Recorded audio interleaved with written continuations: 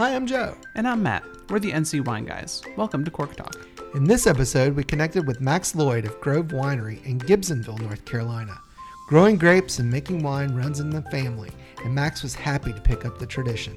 He recognized that being closer to a larger city would be a benefit, so he eventually found land near Greensboro, which is where the winery and primary vineyard are located.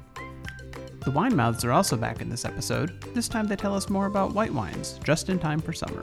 So sit back, pour a glass, and listen. Okay, so it's another socially distant episode of Cork Talk. So today we have with us Max Lloyd of Grove Winery in Gibsonville, North Carolina. Max, welcome to Cork Talk. Welcome, guys. Thanks for having me. So Max, tell us a little bit about yourself and your background and how Grove Winery got started. All right. Well, we actually had a vineyard in Virginia that we started somewhere around 1995, and that's up in the Smith Mountain area. And then we decided that we wanted to start a winery. At the time, I was flying a lot out of the RDU airport, so we were looking for the place that was as close as possible to the RDU airport where we could grow fine European-style grapes. So we looked at a number of farms. This was in the 2001 time frame. And we really didn't want to do a winery up in the Virginia area. It was a great place to grow grapes, but it wasn't a great place to put a winery as far as, population density and that kind of stuff. So we found this farm that had just beautiful soil and beautiful slope and beautiful aspect in northeastern Guilford County, right on the Alamance County line here in the Haw River Valley AVA. And so we planted our first grapes in April of 2002. And so the winery's been going right now for about 18 years. So what were the varieties you planted there on the site first, and what varieties did you have planted in Smith Mountain in Virginia? So Smith Mountain was primarily Cabernet Sauvignon with some small blocks of Cabernet Franc and Merlot and Sangiovese and Norton. But over half of that vineyard was Cabernet Sauvignon, and actually we recently sold that vineyard about 2 years ago to a couple that's expanding, and they're actually expanding on the Cabernet. So there's a big need, especially in northern Virginia for Cabernet right now. And then on this vineyard, which has similar weather, we started out with Cabernet Sauvignon, Cabernet Franc, and Merlot, the three Bordeaux grapes. We then planted two Italian grapes, Nebbiolo and Sangiovese. And that was all that we planted in 2001. And then 2002, we planted some white grapes, Chardonnay, Chardonnay, and Treminette. And then a few years after that, we tried an experiment with some Pinot Grigio, and that didn't work so well, so we yanked that. And then we've recently yanked some Tempranillo, which I love as a grape, but Tempranillo was getting more downy mildew in North Carolina than it does in, I don't know if you guys have been to the Rioja region of Spain, but it's just bone dry. So right. The Tempranillo hasn't worked out. So we've looked at what's some successful vineyards around us. And so we've just planted new blocks of Petit Manseng in the last couple years. Yeah, Petit Manseng seems to be doing really well in North Carolina, and a lot of folks are planting it now. So some folks are ripping out Chardonnay and replacing it with Petit Manseng because it does like our weather a little bit better and produces some great wine. Let's talk a little bit more about Nebbiolo. So there's very few plantings of that we're aware of in North Carolina.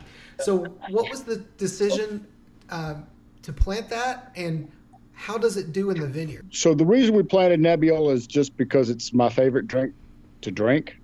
And, I can't afford these $100 Barollas. So that's why we planted it. It grows actually pretty well here. It took some figuring out. So like I said, those vines have been in the ground now for 18 years. We've learned to prune them in a different way. So whereas most of our vineyard in most years will use spur pruning, the Nebbiolo will actually we cane prune that because it's more fruitful further down the cane. We also keep the fruit load on that one lower. So whereas most of our vinifera will be at 3 or 3.5 tons an acre, the Nebbiolo we keep at 2 or 2.5 tons an acre. It seems to perform better there. And then there's a couple like little weird things. So in North Carolina soils, we were seeing a little bit of magnesium deficiency. So generally mid to late June, when we start seeing a little magnesium deficiency, we'll just throw one box of Epsom salts in the sprayer, and that seems to clean that up. But so over the years, we sort of learned how to grow it. So is that the variety that needs the most tender loving care in the vineyard? Yeah, absolutely. Cabernet Sauvignon will grow like a weed here in this part of the Haw River Valley. It needs very little care, but the Nebbiolo definitely, either myself or my vineyard manager will prune those vines ourselves, and it definitely needs more care than the other varieties. So talk to us a little bit about the type of wine it makes and how it compares to Barolo. Yeah, so we've done blind tastings with Italian Nebbiolas, Barolos, and we've come out very, very well. It's done very well in regional and international wine competitions. You know, Nebbiolo naturally has a little bit lighter color than some of your other big reds, but don't let that fool you. It's got really strong, long tannins. That's what we produce here. One of the benefits of the Haw River Valley AVA, we're a little bit east, and so we have a longer growing season than much of North Carolina. So some of those late season varieties like Cabernet Sauvignon and Nebbiolo, we're able to get them very, very ripe and really get those tannins up. That's exciting to hear. So, you know, you're our first location that's actually based in the Haw River Valley. So why don't you talk to us a little bit about that AVA and what sets it apart from other regions here in North Carolina? Yeah, so I think the biggest positive to the AVA is the longer growing season. So here at Grove, we're on a latitude very similar to South Sonoma. You know, it gives us a really good growing season. Most of the vineyards in the Haw River Valley are near the river itself, the Haw River, which is a very old river with very old soil. So most of the vineyards are within a mile on either side of the river. And what we get there is these weird, old, well-drained soils. It's not like the clay that you would see in Orange County or even other parts of Alamance or Guilford County. These are actually very well-drained, sort of sandy, rocky soils as you get close to the river. If you walk around here at Grove, actually just where the winery is, we have clay, but across the street where the vineyard is, we have the better drained soils.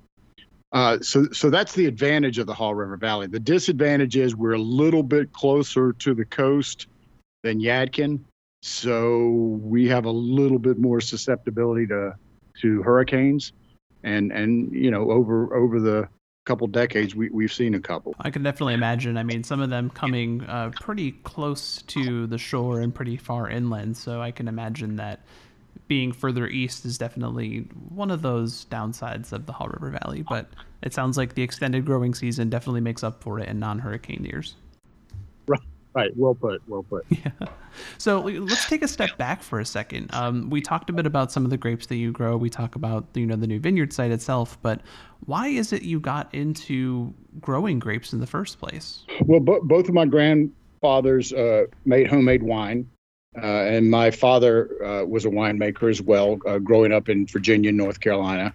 So, you know, we always had that as part of the family culture, and we've always been a family that gardens and eats well, and you know, local food wasn't a trend. Local food is just what we did. My grandfather on my mother's side had a huge garden that kept the whole family in great vegetables all the time. So I think it was just part of the family culture growing up. And then I was in high tech in the semiconductor industry and the software industry, and did some work in Sonoma where I was actually out there for a while. And so I started hanging around with some of the wineries there, and that sort of took my passion up another notch, where I was going, wow, this is really good stuff. And at that point, that was early enough. This was in the very late 80s, that people couldn't see, well, why would you grow grapes in Sonoma or even Napa? I mean, good wines only come from Italy and France. And so, you know, at that point, the Virginia wine industry was just barely getting started.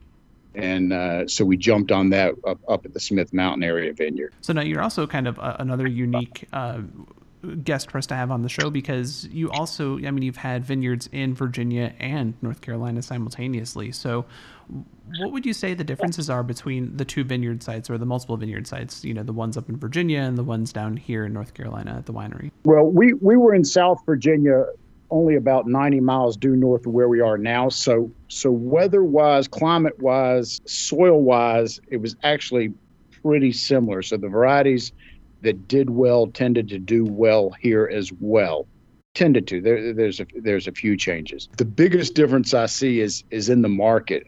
Virginia is at least a decade ahead of us in growing the wine industry, and the willingness for the consumer to buy a $40 bottle of Cabernet that was oak aged and aged for 2 years and took a lot of time and passion to build, I think is a lot stronger in Virginia. In North Carolina, we have maybe a little more reticence for the upper level wines, and maybe a little bit more customer demand for the sweet wines. Yeah, that definitely makes sense. And based on our travels in Virginia, I would tend to agree with that, and the fact that their industry has been around a little bit longer. They've had a little bit more time, as you said, probably a good decade ahead of us. So we have stuff to look forward to, though. So, you know, I think one of the things that's come with that industry being there is, you know, a Virginia restaurant couldn't imagine not having Virginia wines on its wine list. Sure. They would get so much pushback, but you know, you can walk into any number of restaurants in North Carolina still and not see North Carolina wines on the wine list. Absolutely. And that's something that we as consumers out there need to make sure when we are able to get back to restaurants that, you know, we ask for that.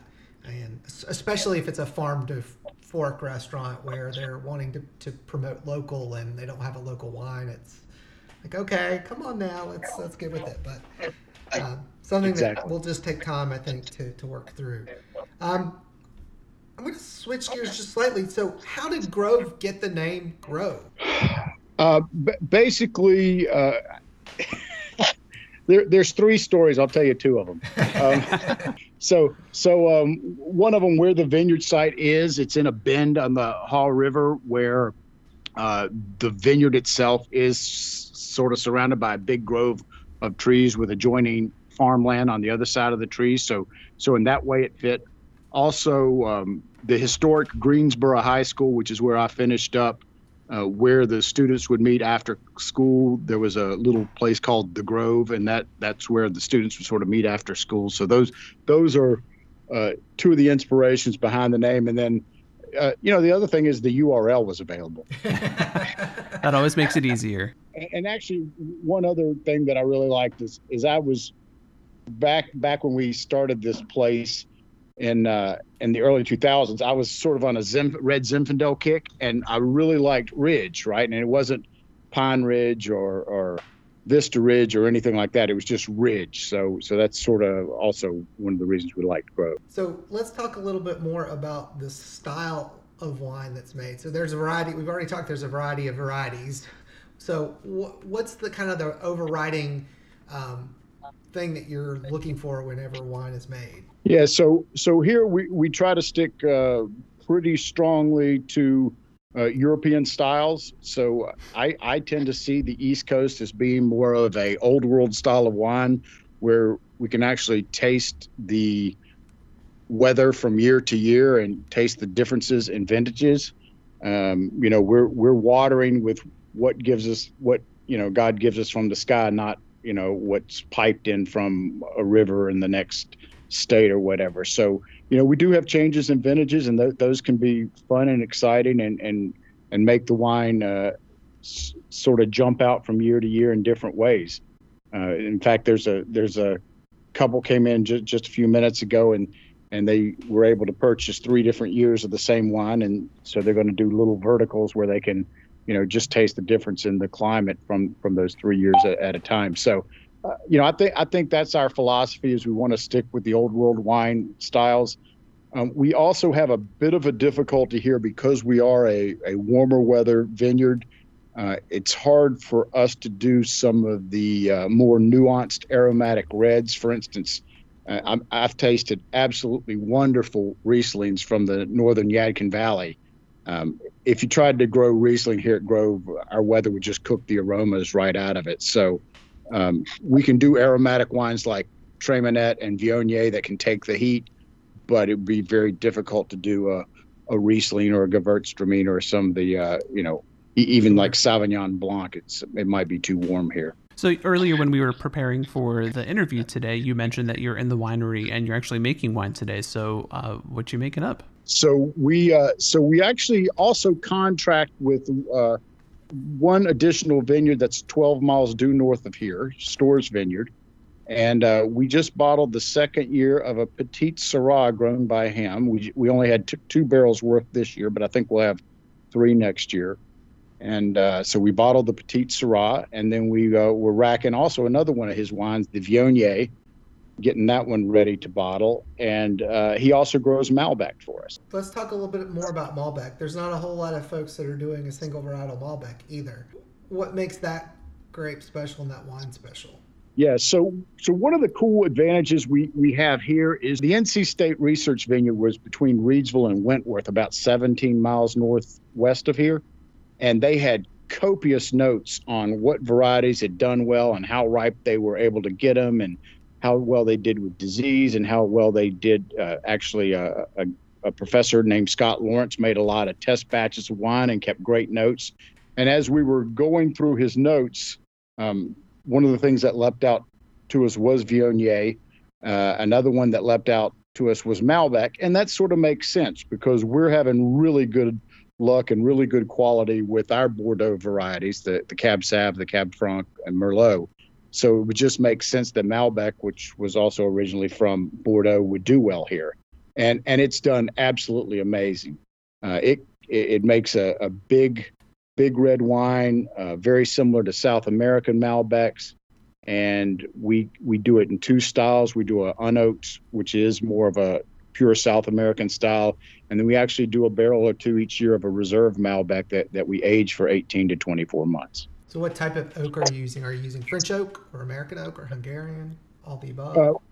We use almost exclusively European, and we'll usually play off the Hungarian and French to see which we can get the best quality and price for that year. Most years, it seems to be Hungarian, but some years we can get better price, better quality on the French barrels, then we'll use those. The only time we use American oak is we do a reserve Chardonnay, a California style Chardonnay, and for that we'll use American oak. But all of the reds are done in European oak. I think for that Chardonnay, the last time we had it, it was the 2009 vintage, and we had it, though it's only been 3 or 4 years ago probably, but it was fantastic.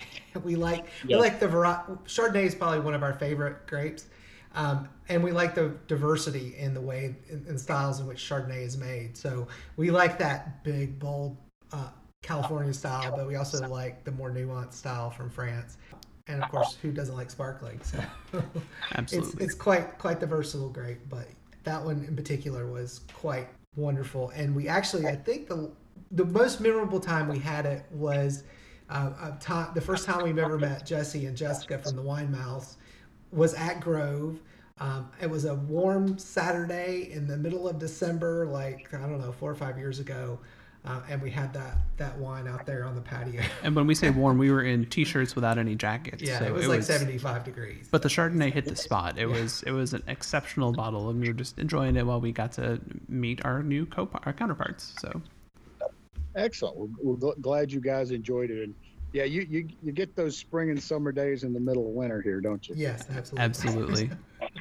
So, we've talked a lot about different varietals that you are growing in the vineyard and some of the different wines that you make there. But if there was maybe 1 or 2 that you would say are your absolute favorite wines, what would you say those are? I think the thing that I like best is the Cabernet Sauvignon and the Nebbiolo, which grow very well here year in, year out when I'm drinking red.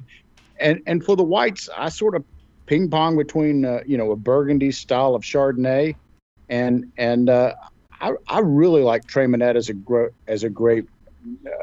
It's very versatile in the winery, but it's also very versatile on the food table. It just, we before the COVID stuff, we used to have food trucks here, and Tres Minette goes with so many different types of food, whether it's, traditional German food to spicy Asian food. So I think those are my two favorite whites. It's just a really straightforward Chardonnay and something with some Tres Minette in it. And with the Tres Minette, you do it in a couple different styles, right? Right. So we do a traditional Trocken dry style. We do a Hab Trocken or half dry style. And then generally it's one of the major grapes in our dessert wine as well. So you mentioned the food trucks. So unfortunately, right now you're not really having events, but talk to us about the food truck rodeo and what that means to your business. Yeah. So we like a lot of wineries are out in the country and it's a bit of a food desert and it's definitely a bit of a restaurant desert. And so the second Sunday of each month for years and years now, we've held a food truck rodeo with a dozen or more trucks. So it's not a huge rodeo like Raleigh or Greensboro, but it's big enough that there's a lot of variety in your food choices. And it's a great way to pair local foods and local wines. We're going to take a quick break for our education segment while Max helps a customer, and then we'll be right back. It's time again for Wine Class with the Wine Mouths. Jesse and Jessica, we're happy to have you back. Thanks for having us. So, what are we covering today? Well, so we've talked about red wine and we've talked about rosé, so it's only fitting that we go to white wine. Perfect. Right. So we're going to talk a little bit about the differences in making white wine versus red and rosé. So first, it starts out pretty much the same. You harvest the grapes, gotta have grapes. You press the grapes, gotta have juice. So the difference is you're immediately getting rid of the skins and seeds, so you harvest and you get the juice the same day. So no skin contact. Correct. Okay. Unless you're making orange wine, but that's a whole different. Topic for I another was going to time. ask about orange wine. Sorry. So yeah, and then you ferment the juice. And white wine takes less time to produce than red because less steps and less time required. So in theory, you could end right there and you could ferment and bottle and serve. So sometimes you'll see white wine, in the same year, the next year from the harvest date because it can be done so quickly. So to oak or not to oak? Ooh. Or you can take a while with it if you want to oak. So what do you prefer, oak or not oaked? Unoaked. Unoaked. Okay. Well, I mean, that's with Chardonnay, but like with other, I don't know, is it common Yeah. to oak other white wines? There are certain varietals that can be oaked. Viognier is one that's sometimes oaked. Yeah. Semillon, I think we've had a couple oak Semillon. Is that Yeah. block occasionally? Yeah. Block a little bit too, I think. So, and that's, I guess, just the winemaker's choice, and it depends on what style you're looking to make, to determine if you oak or unoak. But in Yeah. general, your preference is unoaked. Yes. Yes. So what about the oak versus the stainless steel, if you will, that you like? So Yeah. I prefer acid, so I'm a big fan of high acid wines. And I think for me, I like the crispness of a white wine that hasn't been oaked because, the oaking, it's really hard to oak a wine and it not go through malolactic fermentation. It's possible, but it's really hard that is not in the oak barrels. And so a lot of times you'll get your sharp acids converted to a more creamy acid, which is really nice for red wine. And it can be nice for a white wine if you want that full body, creamy kind of flavor profile. But if you want to keep high acid, then it's not really what you want to go for. Yeah. And I think with the oak, some of those oak characteristics can sometimes overpower, and I really want the fruit to come through. And I'm a big fan of acid too. So that's makes my sense. personal preference. But you guys are oaked Chardonnay fans, I right? like Chardonnay any way you can have Okay. it. So, oaked, unoaked, kind of a blend between the two, sparkling, whatever. We both, I think, love Chardonnay. So either way, but I find it interesting, Viognier with a little oak, or Roussanne with a little oak, or Petit Manseng even with a Right. little oak. But you do have to be careful because, as you pointed out, white wine, you still want a little bit of acid. And like you guys, I do love acid in wine, but I like the round, buttery Chardonnay. I do enjoy that. So it really just depends on what food I'm having Yeah. and what mood I'm in and what the weather's like. What's your favorite food pairing with an oak Chardonnay? That's a great question. I would say for me, if you're going to have some sort of chicken dish with roasted chicken dish or something, or even like oysters possibly, although oysters is probably better with like sparkling. So a Blanc de Blanc would probably be better with oysters. I love an oaky Chardonnay with pesto. Because the kind of sharpness and garlicky herbaceousness of the pesto kind of goes in and blends a little bit with the oaky.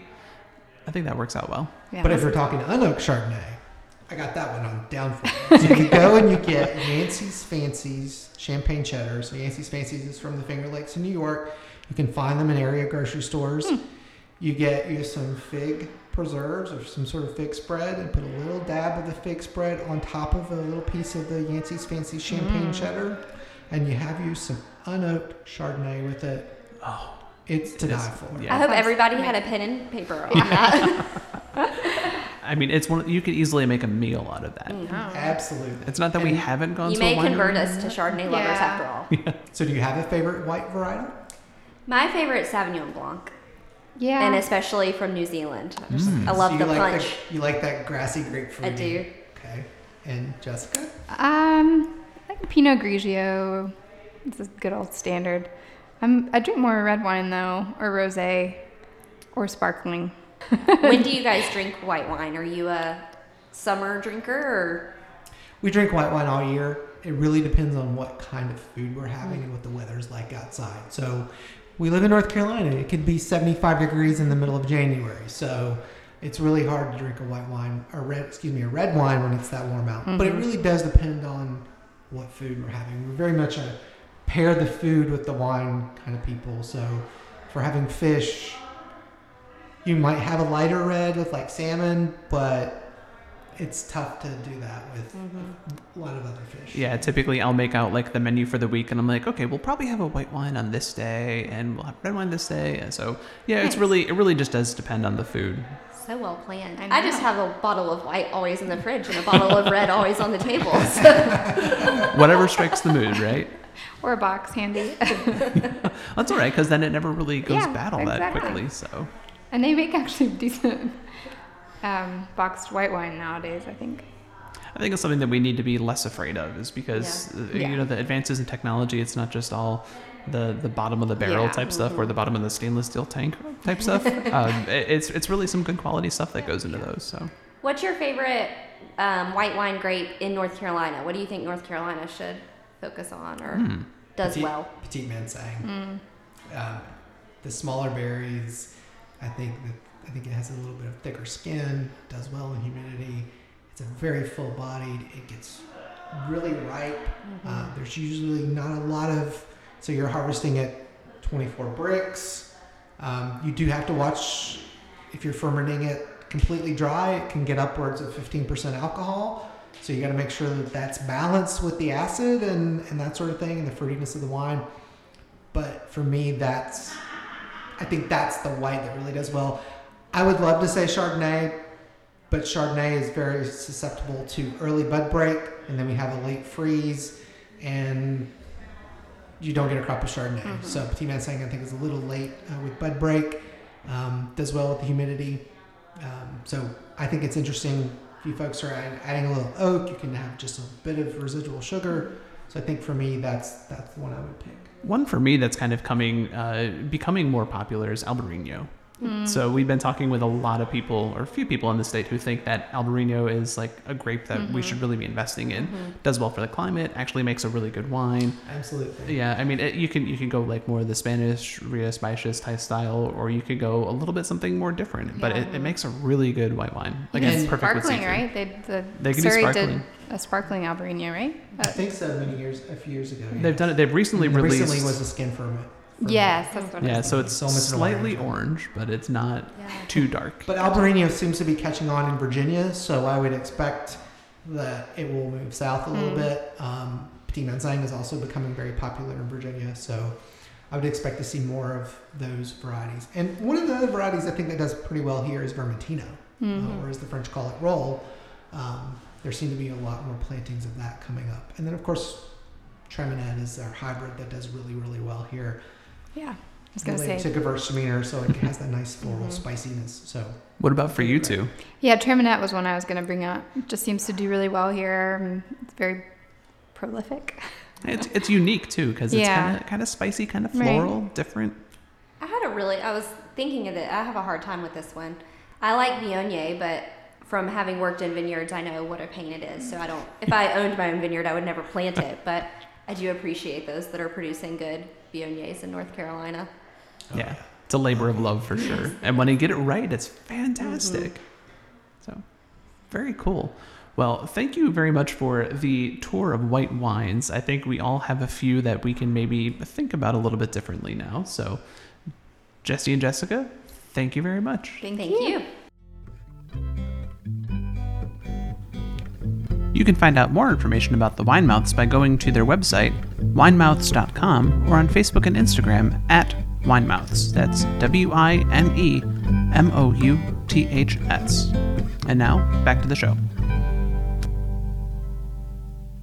Okay, so we're back, and we were just discussing about the food truck rodeo and what a unique event that is.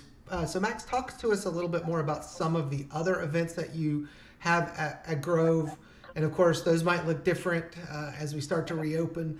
But talk to us about the types of things that you would usually see at Grove. Yeah, so one of the big events that gotten canceled for the spring, and hopefully we can redo it in the fall, is the North Carolina Cheese Trail has their big annual Cheers to Cheese Festival out here each year. So we'll have more than half a dozen gourmet local cheese makers.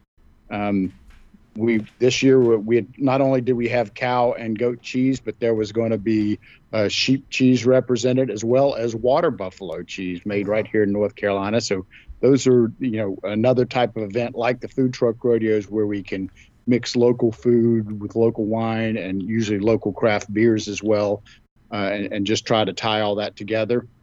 We do have concerts out here. We do a number of charity events out here. And then one of the things we started just a little over a year ago is a promoter up in New York has been renting out the winery one day a month to do comedy shows out here, the Winery Comedy Tour.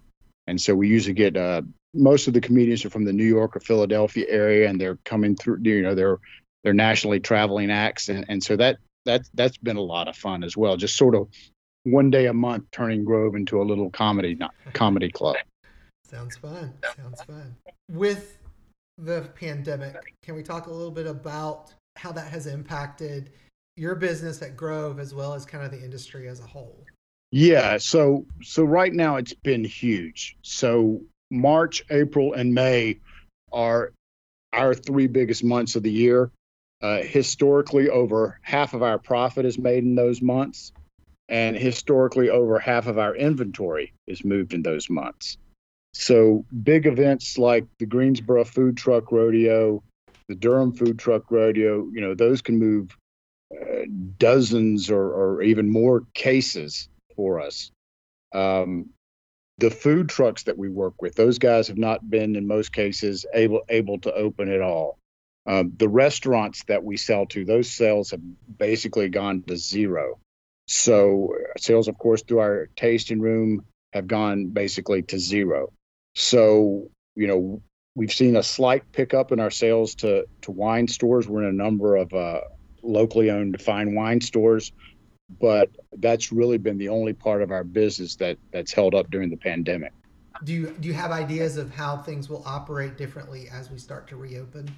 I think it would be nice for wineries and breweries that have patio areas. I think that's going to be one of the safest places for people to congregate, as long as they're staying socially distanced. You've got plenty of sunlight and wind out there, and it's easy to keep people further apart when you're in an outdoor space where there's lots of room. Right. So I'm hoping that the governor sort of lets us open up the patio areas first, and that, at least that would let us open up enough that we could probably be break even.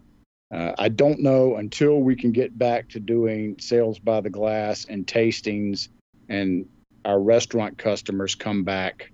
I don't think we'll be profitable until then, but at least if we could have, you could take a bottle out to a patio, to a table that's more than 6 feet away from everybody else, that would be helpful. from reading what the folks in Virginia are doing, a lot of that is how they're operating. I think for the most part, the folks are not allowed inside of the building unless it's to use the restroom, and that's it. And then a lot of places are reservation only, where they're reserving tables out on their patio that are spaced at least 6 feet apart. That would be good to see, because I know there's a lot of businesses, whether it's a winery or a brewery or a restaurant or a comedy venue or a food truck that it's tough. Sure. And folks are going to have to remember to be patient and to be respectful, because things are going to be different than what they're used to when they go visit a winery, likely. So we just have to all keep that in mind as we start to venture out again. True. So let's take a quick trip back to the grapes themselves. So you had mentioned that the Grove Vineyard site that you have produces most of your grapes, but you're also getting some grapes from other vineyard sites. So tell us how, the fruit from those vineyard sites are either different or the same, or what that does to your specific model. The oldest Syrah vineyard in the state, Mary Lynn and Larry Summers Vineyard, which is, 30, 35-year-old Syrah vines, is about 4 or 5 miles from us. And Larry and Mary Lynn also grow a little bit of Cabernet Franc. And Tom Stores, where we get our Malbec, also grows Cabernet Franc. And we, of course, grow Cabernet Franc. And even though those vineyards are all in a 12-mile circle, you can really taste the difference in the Cabernet Franc from each of them. Larry and Mary Lynn, they have a cool little tarry feature to their soil, so I can just smell that wine and know that it came from their vineyard. And then Tom's Vineyard has more of a minerality to it, and ours has this distinct black cherry, stone fruit flavor, and it's pretty amazing because the vineyards weather-wise are pretty darn similar, but there's obviously some differences in the soil. Oh, absolutely, I'm sure. And based off of what you're saying there, I think it's clear once you can get from the notes you get from one to the next. So that's really cool. And it also sounds like it gives you more to blend, more to work with when you're in the winery too. Is that right? Absolutely.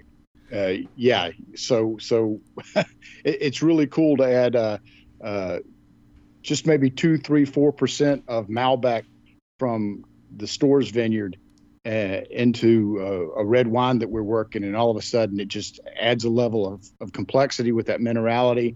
And of course, Malbec is a super fix-it agent for color. So just being able to add a little bit of wine from those others is a powerful tool in winemaking.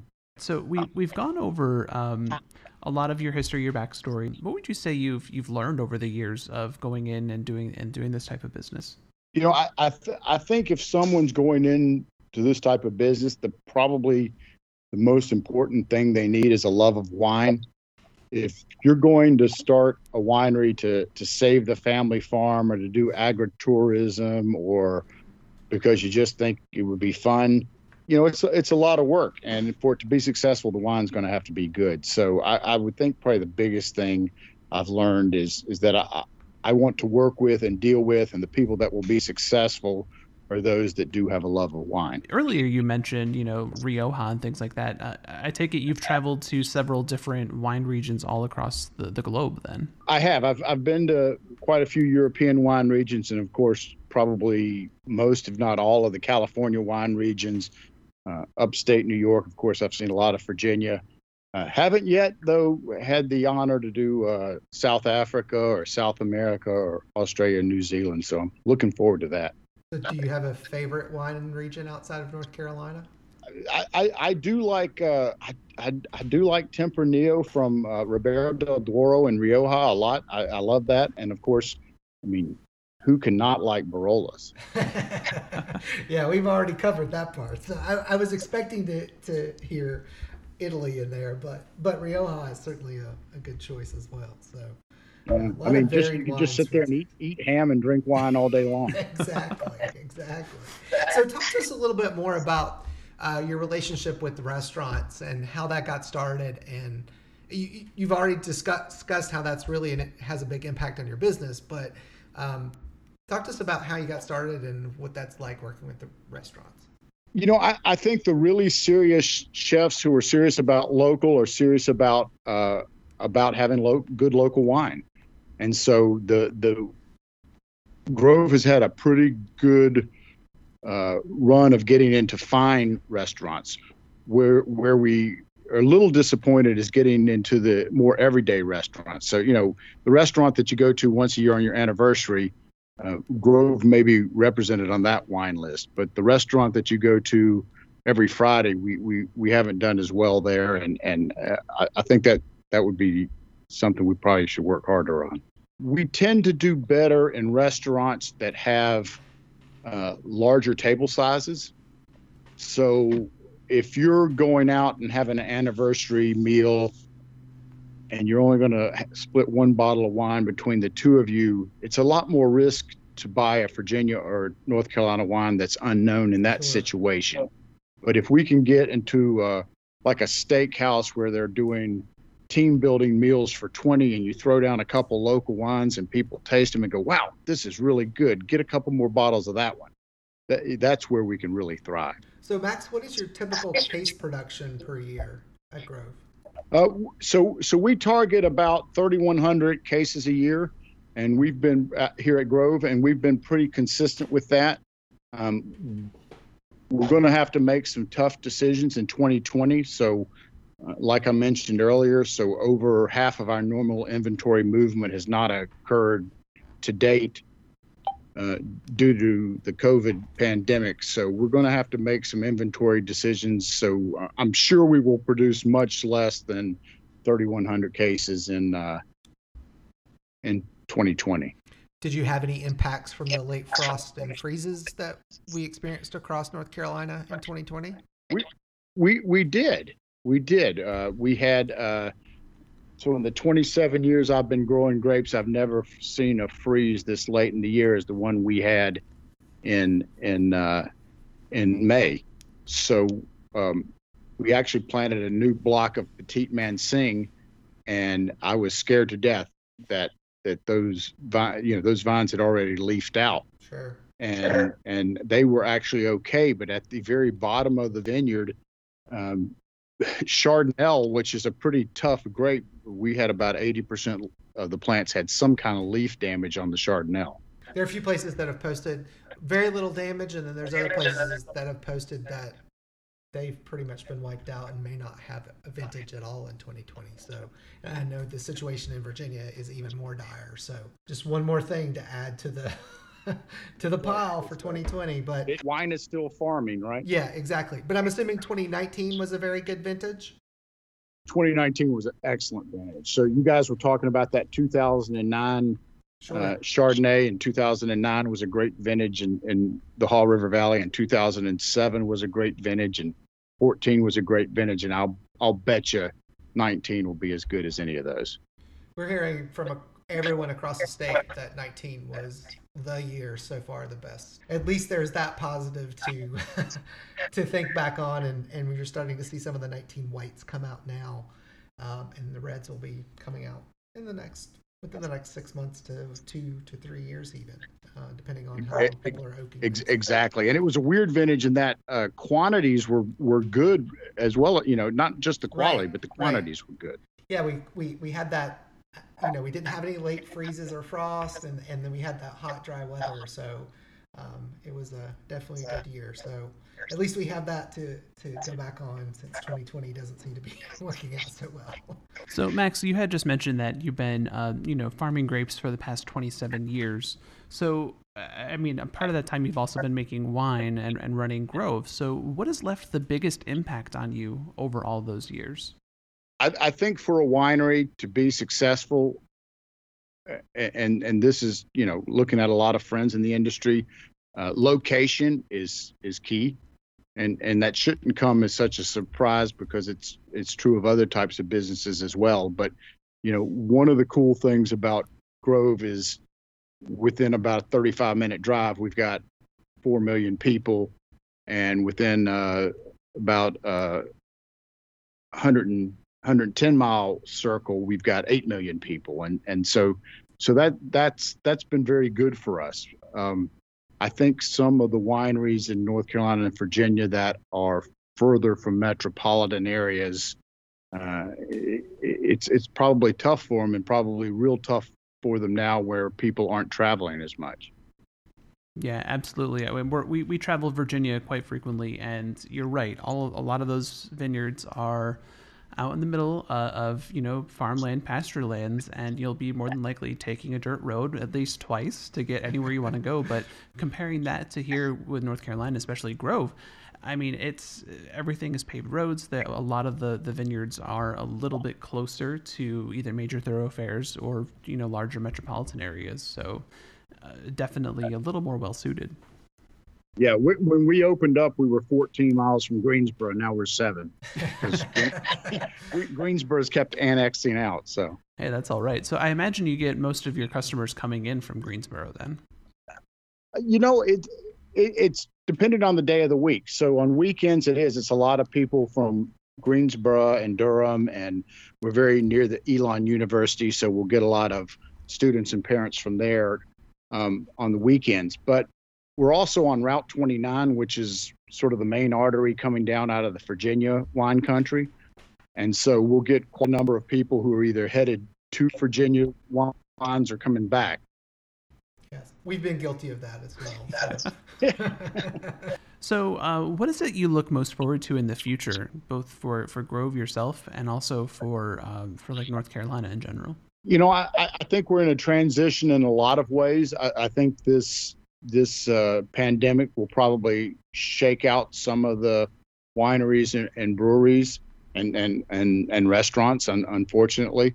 So I think we're going to see a little bit of a shakeout. I think we're also seeing a need, and we saw this before the pandemic, but even more, we are an agricultural product, and we need a workforce that can do peak demand during planting season and peak demand during harvest season. And it's tough work in tough situations. And so, obviously fixing the immigration system would be a great thing. But I think you're also going to see more automation. We've been dabbling a little bit with mechanically harvested grapes, especially when the grapes are in a good situation. I know a lot of other wineries are doing that as well. We for the first time did some mechanical leaf pulling this year, which, we were able to pull the entire vineyard in one day, whereas normally we do about half the vineyard with 4 guys in a week. So I think you're going to see us trying to find ways we can automate some of these labor-intensive agricultural tasks. Yeah, absolutely. I think anything that we can do to make that a little bit easier and embrace some of the modern technologies with farming are definitely going to be only a benefit to us. So we're kind of winding down a little bit on the questions here. So what is something that you want customers to know when they come to visit Grove Winery? We want the Grove brand to represent serious wines and fun times. And so I think, you look at some of the awards we've gotten, both regional and international, it shows the seriousness of the wines, but some of the events and just sort of hanging out on the patio with some of the other customers and stuff are real fun things to do. So I think that's where we want to, sort of mix the quality and the fun. So any parting words of wisdom or advice for any of our listeners, Max? No, I don't think so. I'd be interested to know, what you're hearing from other wineries and with this pandemic, and how's everybody muddling through? I think they're all struggling, and some are struggling more than others. I think the folks that are going to come out this are going to make it through are those who are able to be inventive and adapt. Coming up with different ways to interact with customers and get their wines out there. But it's certainly a challenging time for the whole industry and of course the whole world. It's going to be interesting to see what happens as we start to reopen. And I think you're right, Max. Unfortunately, I think there is going to be some closures and things are going to contract a little bit from this, but hopefully we'll all come out better on the other side. I was just gonna say, Grove doesn't do a whole lot of wine festivals as a sales outlet, but I know a lot of wineries that are in more rural areas do a lot of festivals, and I would think this is going to affect them a lot, because I doubt if we are doing wine festivals at any time in 2020. Probably not. Yeah, probably not.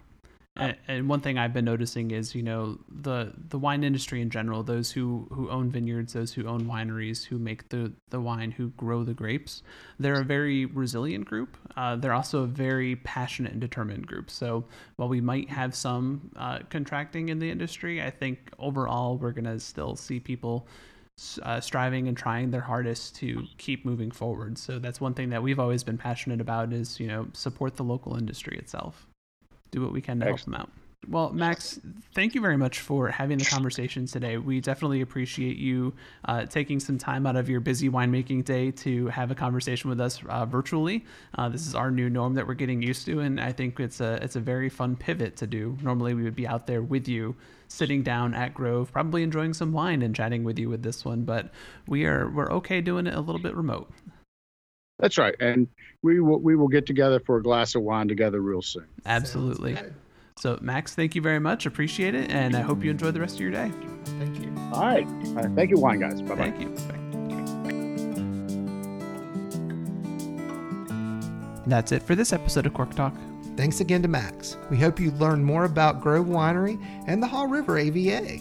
If you like this episode, be sure to subscribe to the podcast and leave us a rating and review. It helps others find Cork Talk and lets us know what we can do to improve. Did you know we have a Patreon page? You'll get Patreon-only content, early access to each show, and more when you sign up. You can find more information at patreon.com/corktalk. And don't forget to follow us on social media. You can find us on Facebook, Instagram, and Twitter at NC Wine Guys. Until next time, and remember, a cork only talks when it's out of the bottle. Cheers! Cork Talk is a Free Run LLC production.